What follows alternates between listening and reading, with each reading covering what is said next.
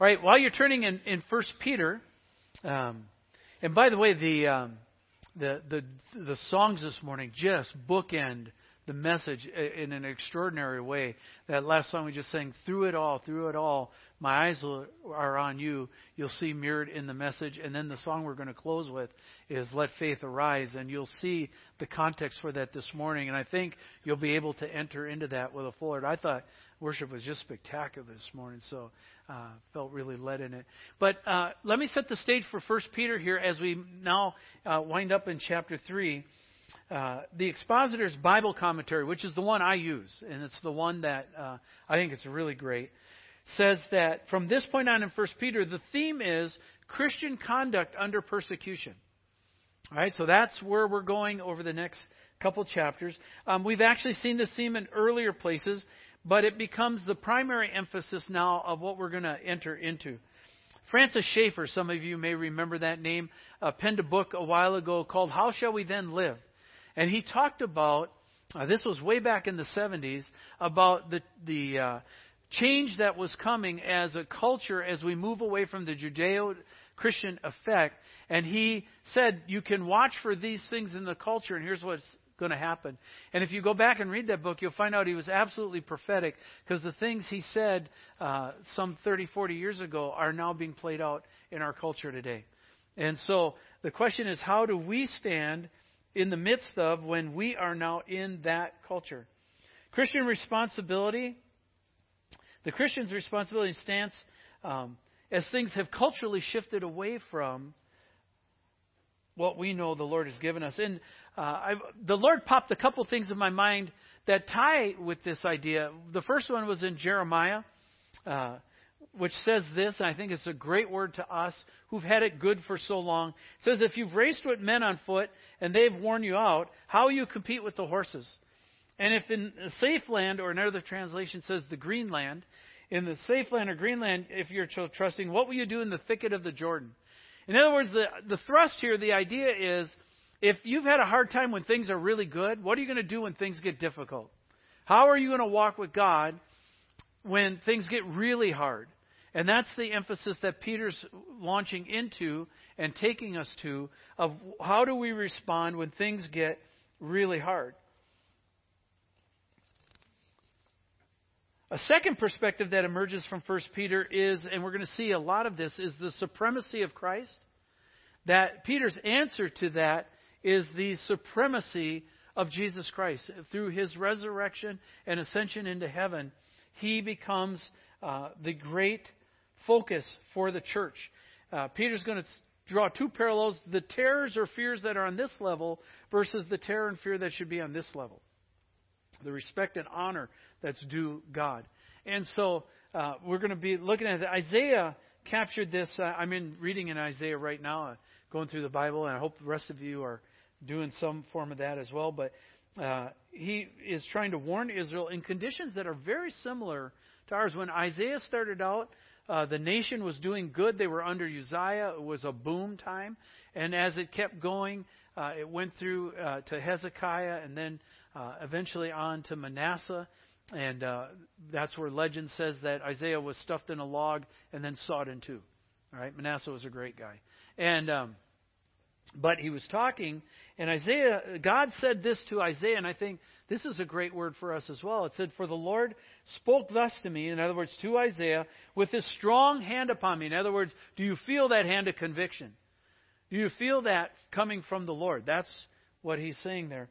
And he warned me not to walk in the way of this people, saying, do not call conspiracy all that this people calls conspiracy. Do we live in an age of conspiracy or what? Right? Everything is rumor and innuendo and that kind of stuff. Do not call conspiracy all that this people calls conspiracy, and do not fear what they fear, nor be in dread. But the Lord of hosts, him shall you honor as holy. Let him be your fear, and let him be your dread. And Peter points his group in the same direction, and so we're going to point us in the same direction this morning. So let's take, and actually we should pray. Let's pray again, all right? Father, as we go into this, we understand that it's not our rational mind that you're speaking here to. You can use our mind, but it's to our spirit you're talking to. And so Lord, may we be listening this morning, and in places where you've had a long conversation, in places where we need to be reminded, in places where the knees are weak and wobbly, may we be strengthened. In places where the hands are shaky, may you give us confidence. Lord, be among us. Talk, converse, and use the message this morning to get us pointed in a right direction that you've always pointed to. That's your Son. And may he be honored today, and we give that to you in your name. Amen. All right. All right, so there's too much to read here, but we'll read. We're reading from verse 13 to 22, and then we'll break it up in parts. So it reads like this, starting in verse 13, 1 Peter chapter 3. Now who is there to harm you if you are zealous for what is good? But even if you should suffer for righteousness' sake, you will be blessed. Have no fear of them, nor be troubled, but in your hearts honor Christ as the Lord, as holy, always being prepared to make a defense to anyone who asks you for a reason for the hope that is in you. And yet do it with gentleness and respect, having a good conscience, so that when you are slandered, those who revile your good behavior in Christ may be put to shame. For it is better to suffer for doing good, if that should be God's will, than for doing evil. For Christ also suffered once for sins, the righteous for the unrighteous, that he might bring us to God, being put to death in the flesh, but made alive in the Spirit, in which he went and proclaimed to the spirits in prison, because they formerly did not obey, when God's patience waited in the days of Noah, while the ark was being prepared, in which a few, that is 8 persons, were brought safely through the water. Baptism, which corresponds to this, now saves you, not as the removal of dirt from the body, but as an appeal to God for a good conscience, through the resurrection of Jesus Christ, who has gone into heaven and is at the right hand of God, with angels and authorities and powers having been subjected to him. All right?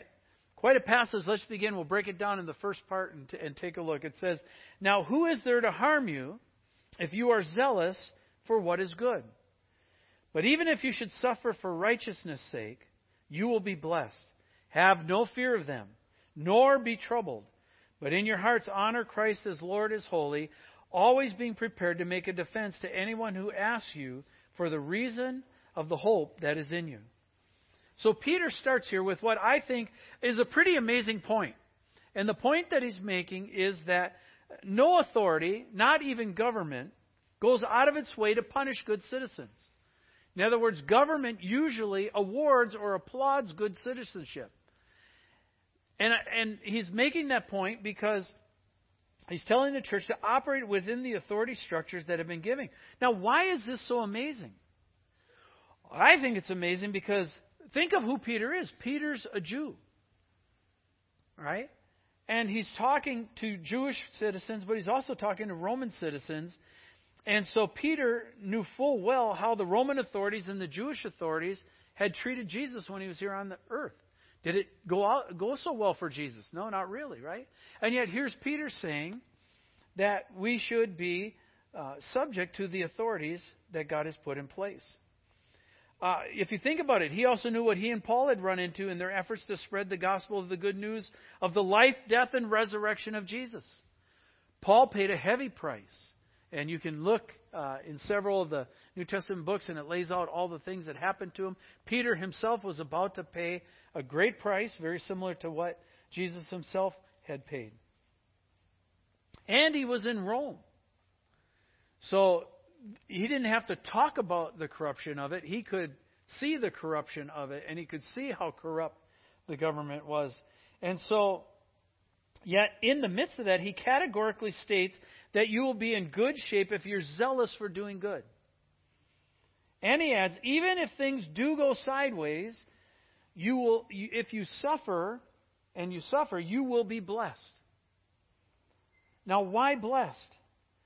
He says, well, you'll be blessed because you'll be walking in the same shoes that Jesus did, and God will honor that. But then he says something that I think is even more amazing. He says that even if it goes sideways, have no fear of them. Right? Remember last week we were talking about what are your fears? What are you afraid of? You know, guys, I'm not afraid of nothing, right? And gals, I'm afraid of everything, right? But the guys are bluffing. They're blowing smoke, gals. Trust me. They're afraid of a lot. We're afraid of our own shadow half the time. And so he points out something really amazing. He says, have no fear of them and don't be troubled. Are we fearful and troubled as a culture? Are we not swallowed up with that? And I think this is a wonderful admonition to us, not just to the church that Peter was talking about. It's amazing because if you think about it, the authorities that Peter is talking about are absolutely terrifying. Right? You didn't mess with the Roman government. They had ways of letting you know that that wasn't a very good option. And you probably, as you've been walking around, right, especially during summer, you see the shirts, no fear, right? That's a big popular thing. I found that that's easy to wear or say, hard to do, right? It's one thing to say that. It's another thing to actually be able to do that. And my experience with life is that it's easy to be caught up in fear, easy to be troubled. We are a culture that's ripped by fear.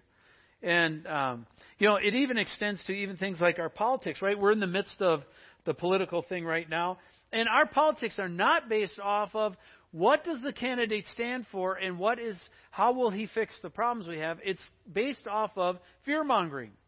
Yeah, I may not be the greatest candidate in the world, but if you elect smudgy so-and-so, the whole thing's going to hell in a handbasket, all right? You're going to lose your country, you're going to lose your car, you're going to lose your mother, you're going to lose your dog, you're going to lose your cat, right? I mean, and it's all based off of that kind of appeal. And I think Peter, if you know his life, is not pulling this out of thin air. I think he's pulling it directly from his own experience and mistakes and using it to coach others not to make the same mistakes he did. I think he well remembers how he and the rest of the disciples fled the garden scene when Jesus was arrested. Remember that little story? Smack, poof, they all went. And I think he knows how he got overcome with fear there. And I think he even more clearly remembers when he was so full of fear of the Jewish authorities that he lied that he even knew Jesus at all. Right? Totally inconsistent with his character and his nature. Peter was overwhelmed by their authority. Think about growing up being Jewish in Peter's day. And remember that Peter was not a city kid. He did not come from Jerusalem. He was a country bumpkin out there by the Sea of Galilee, probably Capernaum. And so he was way out in the sticks. The idea that you go to Jerusalem, you go up to Jerusalem, you go to the temple was, just awe. And so you didn't mess with that kind of authority. You wouldn't dare, for example, oppose your synagogue leader, right? That was not something you did back in that day. You wouldn't dream of crossing the temple guard. They actually had weapons and knew how to use them, right? It would have been beyond thought to challenge the Sanhedrin and absolutely unthinkable to oppose the high priest. That was God's man, right? In many senses, infallible. And so you wouldn't dare take those guys on. So overwhelming was this fear that Peter lied to a little girl that he knew Jesus. It absolutely strapped him. And looking back on that, I think Peter also realized some other things happened that helped him through that. Peter knew what it was like to meet the resurrected Jesus. Right? He ran into him. He knew what it was like to be forgiven by Jesus. He knew what it was like to be reinstated to ministry by Jesus. Right? So he's no longer disqualified. And he knew from firsthand experience which fear was greater. And so he coached his church in what he had learned. Don't be troubled. Keep your eyes on Jesus. And I just want to reaffirm something so basic that we often blow by it. But I can't tell you the mistakes I see that Christians are making. And it boils down to two things. Number one, they're not reading their Bible. And number two, they're not praying. And they are making horrendous mistakes. And I just want to encourage you this morning as we head towards summer, don't take a vacation from obedience. All right? Yes, go on vacation, but when you go on vacation, there's a church around there somewhere. Go find it. Okay? You're not crippled. You can walk into a church, meet some other believers. You're going to spend eternity with them anyways. You might as well find out who they are. And stay in your word, right? Stay in your word and keep praying, because when we get away from it, it's amazing how fast you can drift, and just weeks go from being full of faith to dried up and making terrible choices that carry disastrous results. Don't be troubled. Keep your eyes on Jesus. Honor Christ as Lord in all the circumstances of your life, is what Peter's saying. And always, Peter says, be ready to give a defense. In other words, as people are responding, be ready to give a defense of the hope that's within you.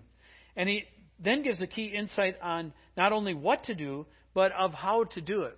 Look at what he says here. He says, yet do this when you are asked to give a defense for why you do what you do. Do it with gentleness and respect, having a good conscience, so that when you are slandered, those who revile your good behavior in Christ may be put to shame. For it is better to suffer for doing good, if that should be God's will, than for doing evil. Notice the admonition here is in the context of when you are being slandered. Right? We've talked about this before, but slandering is almost universally hostile and toxic in nature. You don't have somebody come up and, hey, Ray, buddy, how you doing? Good, Steve, you want to have coffee? Yeah. Hey, Ray, I want to slander you today. Okay? That's not how it goes, right? Usually you can sense the hostility from across the room as it's coming. You know you're going to get decked, right? You can feel it. And when they speak to you, it is like flames coming out, and they are going to rip you. And so Peter's talking about how you respond in that context. Slandering by nature and definition, what makes it so difficult is that it is an attack on our character and on our reputation. So somebody's going after not just a position or an idea, they're going after you're an idiot for holding that position or an idea. Does that sound like our culture today? That's what they were experiencing. So in a fight then, how is one to respond? Okay. Now, this is important because most of us learned our conflict resolution skills not from the Bible, but from our parents. Right? Now, if we had godly parents, you got one leg up here. Hopefully you learned skills, what this is talking about. But most of us learned it from our parents. And where did our parents learn their conflict resolution skills from? Their parents. Okay? Was all of that Bible-based? No, not so much. Right? And you know how we know? Because when the pressure hits and someone gets in our grill and starts to smack on us, how do we respond? With gentleness and respect, or fire with fire? Fire with fire. Right? You want to do this dance? Bring it on. Let's go. Right? And bam, bam, bam, bam, bam, bam. Oh yeah, bam, bam, bam, bam, bam, bam. Right? And we'd jack that sucker up and punt it into the middle of next week and let them have it. Walk away. Well, I probably shouldn't have done that, but they deserved it. Right? And we go, not so good. Right? This is exactly what Peter is countering here. We saw the admonition last week. Remember, Peter was talking about do not return evil for evil. And the other word that he said, or reviling for reviling. So in here he's talking about when you're slandered and people revile you, especially for being a Christian. High school, junior high, this is totally true for you guys, right? Because then mock and make all kinds of your stupid jokes, on this deal. How are we to answer? And Peter's answer is you don't fight fire with fire. When being reviled or slandered for being a Christian, and actually I would suggest this is good advice in any kind of conflict, but especially in this setting, don't drop down to the lowest common denominator, right? It is just easy in human nature to drop down to the lowest common denominator. Get a bunch of guys, right? And really soon the jokes start to go to what? Crotch level jokes, right? It drops down. Put a room of teenagers, put 500 teenagers in the room, take all the adults out, let them do whatever they want. Does it go to the highest denominator or the lowest? Lowest, okay? When we get away from church and all our other Christian influence and we're by ourselves and we can think or do whatever we want, does it tend to go to the highest or does it tend to go to the lowest? It tends to go to the lowest, right? And so Peter knows that and is saying, look, don't drop to the lowest common denominator. Keep a good conscience and answer back with gentleness and respect. Now, the question I'd like to raise this morning, so is God crazy? Is he just stupid dumb? Does he just not get it? And He's not in your school. He's not in your home. He's not in your neighborhood. He's not at your job with those wonderful, blessed people you work with. And He's not right in your territory or your turf or your neighborhood. Is God just clueless? Does He expect us just to lay down and take it? Are we supposed to be just rhetorical roadkill? Thank you. Thank you. You know, kind of like a cartoon character sort of thing. I want to suggest that Peter's advocating we follow the pattern that Jesus modeled for us. See if some of these don't make sense to you. Proverbs 17:14 says, "The beginning of strife is like the letting out of water, so quit or abandon before a quarrel breaks out." Right? You ever been in a fight? Maybe even with your marriage partner, and the Holy Spirit said to you, "Stop, don't say it," and then you just, right? And when you do that, what is it like? It's like the spilling out of water, right? How easy would it be to put that back in the bucket? Not easy at all. There's a debris trail from here to China now that you've got to work through. And what could have taken maybe 3 minutes if you just kept your lip zipped, now takes 3 months to work through and re-earn trust. Anybody been there? Right? Okay. So Proverbs 18:6 says, "A fool's lips walk into a fight, and his mouth invites a beating." Isn't that true? Flapping lips, boom, right? Just jack that sucker into next week. And you see that happen to people all the time. If they don't listen to the Holy Spirit, they open their mouth and they get jacked. Okay? I've told students, you keep talking like that, you go to high school, you're going to get killed. Someone is going to jack you into your locker. Okay? Because they're not Christian and they don't care. Okay? You've lived in this Christian environment and you think you can be a smart aleck with your mouth and people are going to put up with it. You get to high school, they're going to pound you. Right? So you better learn to zip your lips. Because if not, they're going to be puffy. And it's not going to be Botox. All right? Proverbs 15:1 says this, "A soft answer turns away wrath, but a harsh word stirs up anger." You know, and many here, especially leadership team, one of the things we look for is men who are not contentious. Why? Because if you get a group of alpha males in a room and you start jacking some testosterone and you start getting some opinions thrown out there, it's really easy for the dogs to jump at the meat and just keep going. Right? And it takes a person of wisdom to say, "Hey, slow down a second. Could we back up? We're getting a little animated. Let's go back to the original point. What were we trying to accomplish? Oh, yeah, what was it we were trying? Oh, okay." And it pulls it back, right? It's talking about having a gift of wisdom here. Proverbs 15:25 says, "With patience a ruler may be persuaded, and a soft," or another word there is gentle, "a soft or gentle tongue will break a bone." And what God's saying is, hey, gentleness is actually incredibly powerful if we would actually exercise it and know how to use it. And guys, gentleness is not weakness. Okay? As soon as we hear that word, we okay, I'm a wimpy, okay, Christian, kind of thing. That is not what it means. Moses was a jacked up, buff dude. All right? It says he was the meekest or gentlest man on the face of the earth, yet he had the power to kill a man with his bare hands. And it didn't seem like it was a long struggle. He was a don't be missing kick-ass dude, all right? Can we say that in church? Yes, we can. All right? Well, maybe I. All right, there we go. So when lightning hits, you'll be safe. But that's a powerful guy, all right? Men, you hear me? And yet, by that very power, we are required by God to be more gentle. We are required to be gentle in our actions. We are required to be gentle physically. And we're required to be gentle in our tone and our speech. So much of it, you say, "Well, I didn't say anything." Well, yeah, maybe not verbally, but by your tone, you were emanating waves all the wah, wah, wah, wah, right? You think your wife can't pick up on that? Right? We got to deal with our anger. We've got to become gentle. Why? Because it's incredibly powerful. Jesus said this, "You've heard that it was said, you shall love your neighbor and hate your enemy. But I say to you, love your enemy." Last week, remember I said, who's your enemy? Remember? We saw who's your enemy. Who you hate, who really ticks you off? Who irritates you? Who the name comes up in instant flare. Who's your enemy? Peter's saying, be like Jesus, not like the world. Ask God to give you a love. Ask God to give you His eyes for that person. Love your enemies. Pray for those who persecute you, so that you may be sons of your Father who is in heaven. And notice this is exactly where Peter goes.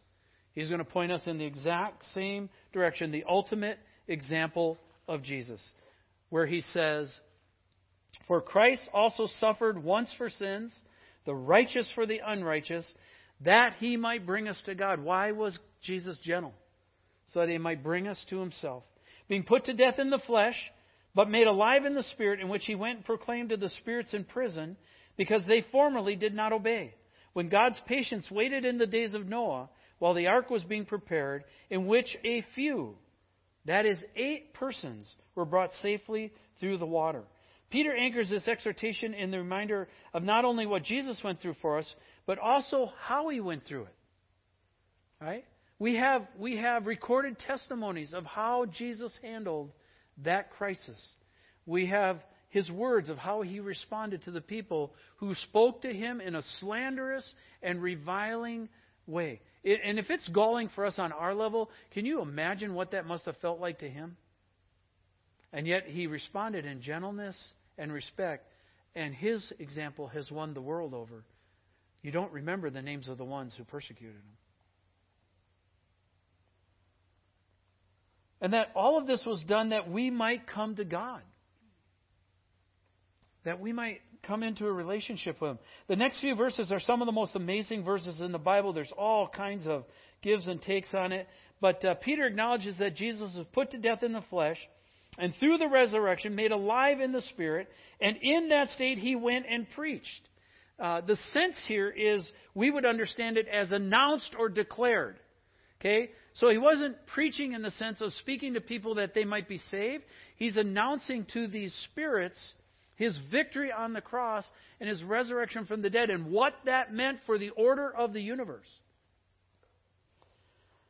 There's a lot of debate on this passage, right? The Apostles' Creed says that He, Jesus, descended into hell, right? On the third day rose again from the dead. A lot of Bible scholars say, well, how He didn't go to hell, because how could an all-holy resurrected Christ could not be in hell, right? And then others say, well, why not? He created it. And, right, there's all that kind of debate. But there's debates on how and exactly where this announcement took place. But from a 30,000-foot level this morning, it is enormously, the viewpoint is that something enormously wicked went on before the flood. You get hints of that as you read through the Old Testament. And that God, it says here that God waited patiently 120 years before He brought the flood. That's a lot longer than we'd wait, right? Remember, in that day there was no rain, and Noah's building a boat where there's no water. And people are going, okay, Looney Tunes, what's with you? Right? Oh, a flood's going to come, and it's going to wipe out the world. Now, here's something else that is skipping in our culture that didn't skip in this culture. In Peter's day, the flood narrative held great value. In other words, the flood narrative was well known all over the world, and people saw it as the ultimate judgment of God and lived in the fact that there could be another flood like that. Okay, we don't have that today. We kind of, whatever, that's, it was a regional flood, it was a little flood. That kind. Oh, besides, God gave the rainbow, so it can't flood like that again, right? And we don't have the respect for it for what it really, really was. But God waited 120 years before He brought the flood, and of which the whole world, in a sense, was baptized, and out of that, only 8 people were saved. Put that in your mind. Think about the world being flooded today, and thinking about the people, and thinking about there's only one place to run to where you can be saved, and that's that ark. There's no other place. There's no place you can crawl on the ground and hide. There's no place high enough. There's no mountain that you can go to that you're going to escape. There's only one place to go. That is that ark. And that ark represents Jesus Christ. And it says, out of that, only 8 people fled to that ark. Now, there is the possibility that they could have dawdled as well. Right? Well, not today, Lord. See, I'm busy. It's a nice boat you got there, but I got other things to do. Yeah, I should repent right now, but, I'm not so sure I want to get to that point yet, so I'm going to put it off. But when the flood hits, do you necessarily have time to put all the pieces together? No. I mean, think about up at camp and what we just said. One of the things is a tremendous opportunity for God to illustrate, hey, even if you're a teenager, you're not bulletproof, right? You're not guaranteed 60 years. The Bible says when you hear His voice, don't reject it. Today, if you hear His voice, don't harden your heart, according to Hebrews. Why? Because when the flood hits, you don't have time. You go when God says to go, not when you feel like going. And we are to flee to Christ just as Noah and his family fled to the ark. Look where Peter takes this. He says, baptism then, which corresponds to this, what we just talked about, now saves you, not as the removal of dirt from the body, but as an appeal to God for a good conscience, through the resurrection of Jesus Christ, who has gone into heaven and is at the right hand of God, with angels, authorities, and powers having been subjected to Him. So Peter here is using the whole process of salvation. He's being drawn by God, receiving saving grace, repentance, confessions of sin, acknowledging Christ as Savior and Lord, and being baptized into His name. He's using that whole process to say this baptism saves you and corresponds to this last step then. And the idea being that no one who isn't saved gets baptized. Right? You don't want to get baptized if you're not saved. There's no purpose for it. And likewise, no one wants to get baptized unless they're saved. Right? When you get saved, suddenly the issue, hey, that baptism thing, I should do that, right? Well, who told you? Nobody told me. I think I need to do that. Okay. Well, where does that come from? It comes from the Holy Spirit. It comes from the fact that, non-believers don't care if they're baptized. Go to a non-believer neighbor and say, hey, have you been baptized? No, why? What? Baptism? What are you talking about? Doesn't make any sense to them. Right? Likewise, if people aren't searching out Christ, it doesn't make any sense to them. This Jesus, what He's done is saved us, and we're put in right standing with God with a good conscience. Right? The tremendous gift of the Holy Spirit is we have a clear conscience before God. I didn't have a clear conscience before I knew Christ.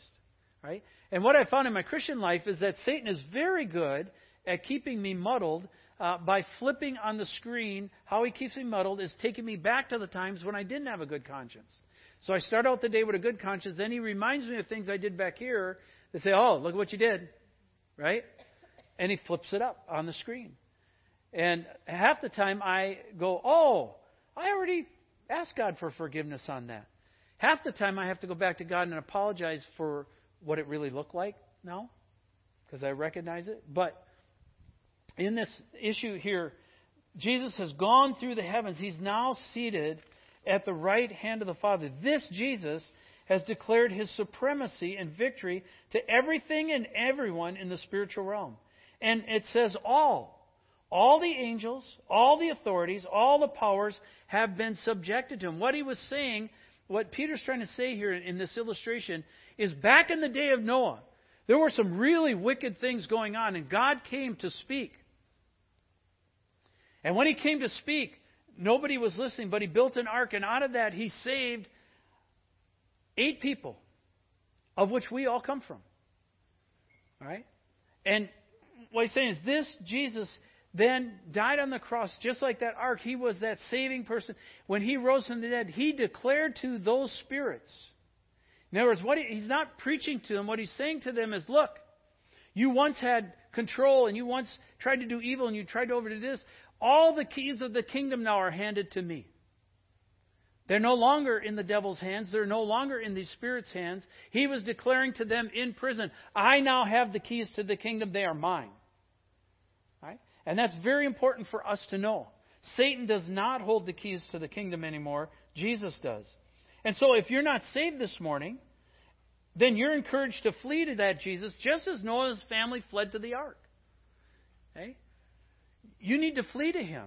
You need to run to Him. You need to go to Him and say, you know what, that salvation thing, I've been stalling on that. I need to deal with that. I need to deal with you. I need to surrender. You're right. I've been doing my own thing. I need to stop at that. And if we're saved this morning, we're encouraged to fully entrust ourselves to Him, even if we're going to face persecution and be slandered for His name. That we would learn how to respond with gentleness and respect, but always being willing to give a defense for the hope that is within us. Okay? Yeah, here's what I want to suggest. You might as well practice. Practice makes perfect. You ever had to do one big thing, you get up on stage and you flub it? Right? Because it's just too much all at once. But if you practice it several times, you actually get really good at it. All right? God's given me 38 years to work through all my mistakes. I sound pretty good now, right? And I still make mistakes. But you learn that way. Well, one of the ways you learn to give a defense is to practice that and to share that with other people. What Peter's trying to say is that they had to have fortitude, and we have to have fortitude, knowing that we have a strong, living, and present champion who intercedes for us at the right hand of God and makes His presence known to us through His Spirit of truth, the Holy Spirit, who strengthens us for whatever may come our way. None of this catches God by surprise. None of the wickedness at the ark caught God by surprise, and He didn't know what to do. None of what happened when Jesus came to earth and He was here present among us, even the crucifixion, caught Him by surprise. And none of this present world with all its glamour and all its puffed upness, and we have gone far beyond God and left Him behind, and we don't need Him anymore. Why is that even a conversation anymore? Matter of fact, religion is evil and it wrecks people. We need to get rid of it. Not even that surprises God. What it's saying is we have a really strong champion that we have to give ourselves to, and that we have to take His grace so that we have fortitude no matter what comes, because God will give us grace for whatever it is that we have to face if we ask for it. Right? You can go through it, it says, and be punished for doing wrong things, or you can go through it and ask God what you're supposed to do and have Him give you the grace that you're supposed to need. In this we have our confidence and our hope. And so what I want to say this morning is, how do we get fortitude? You get fortitude by staying in the Word. You get fortitude by praying. You get fortitude by staying in fellowship. It's really pretty simple. All right? You get fortitude by staying in the Word. You get fortitude by praying. You get fortitude by staying in fellowship. So this summer, as we go into summer, don't take a break from obedience. Keep doing those three things. Lean into the Word, and God will give us a grace as a church no matter what comes in this next political cycle. All right? He is still King of the universe. And we need to give a defense, yet with gentleness and respect. Let's pray. Father, as we face this, we know that it's easy to be this way in church. It's hard when we're out on our own. And it's hard when we face the things that the world throws at us. And Lord, sometimes the hardest things to face are the internal battles that we face, the demons that chase us. And we have a hard time remembering to keep our eyes on You. Lord, circumstances seem to throw in the immediate accusation is, well, where is God for you? Where did He go? How come He isn't helping you? How come He's not there for you?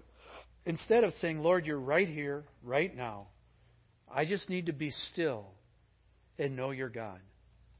God, may we be still, know You're God, and may faith arise. And we ask this in Your name. Amen.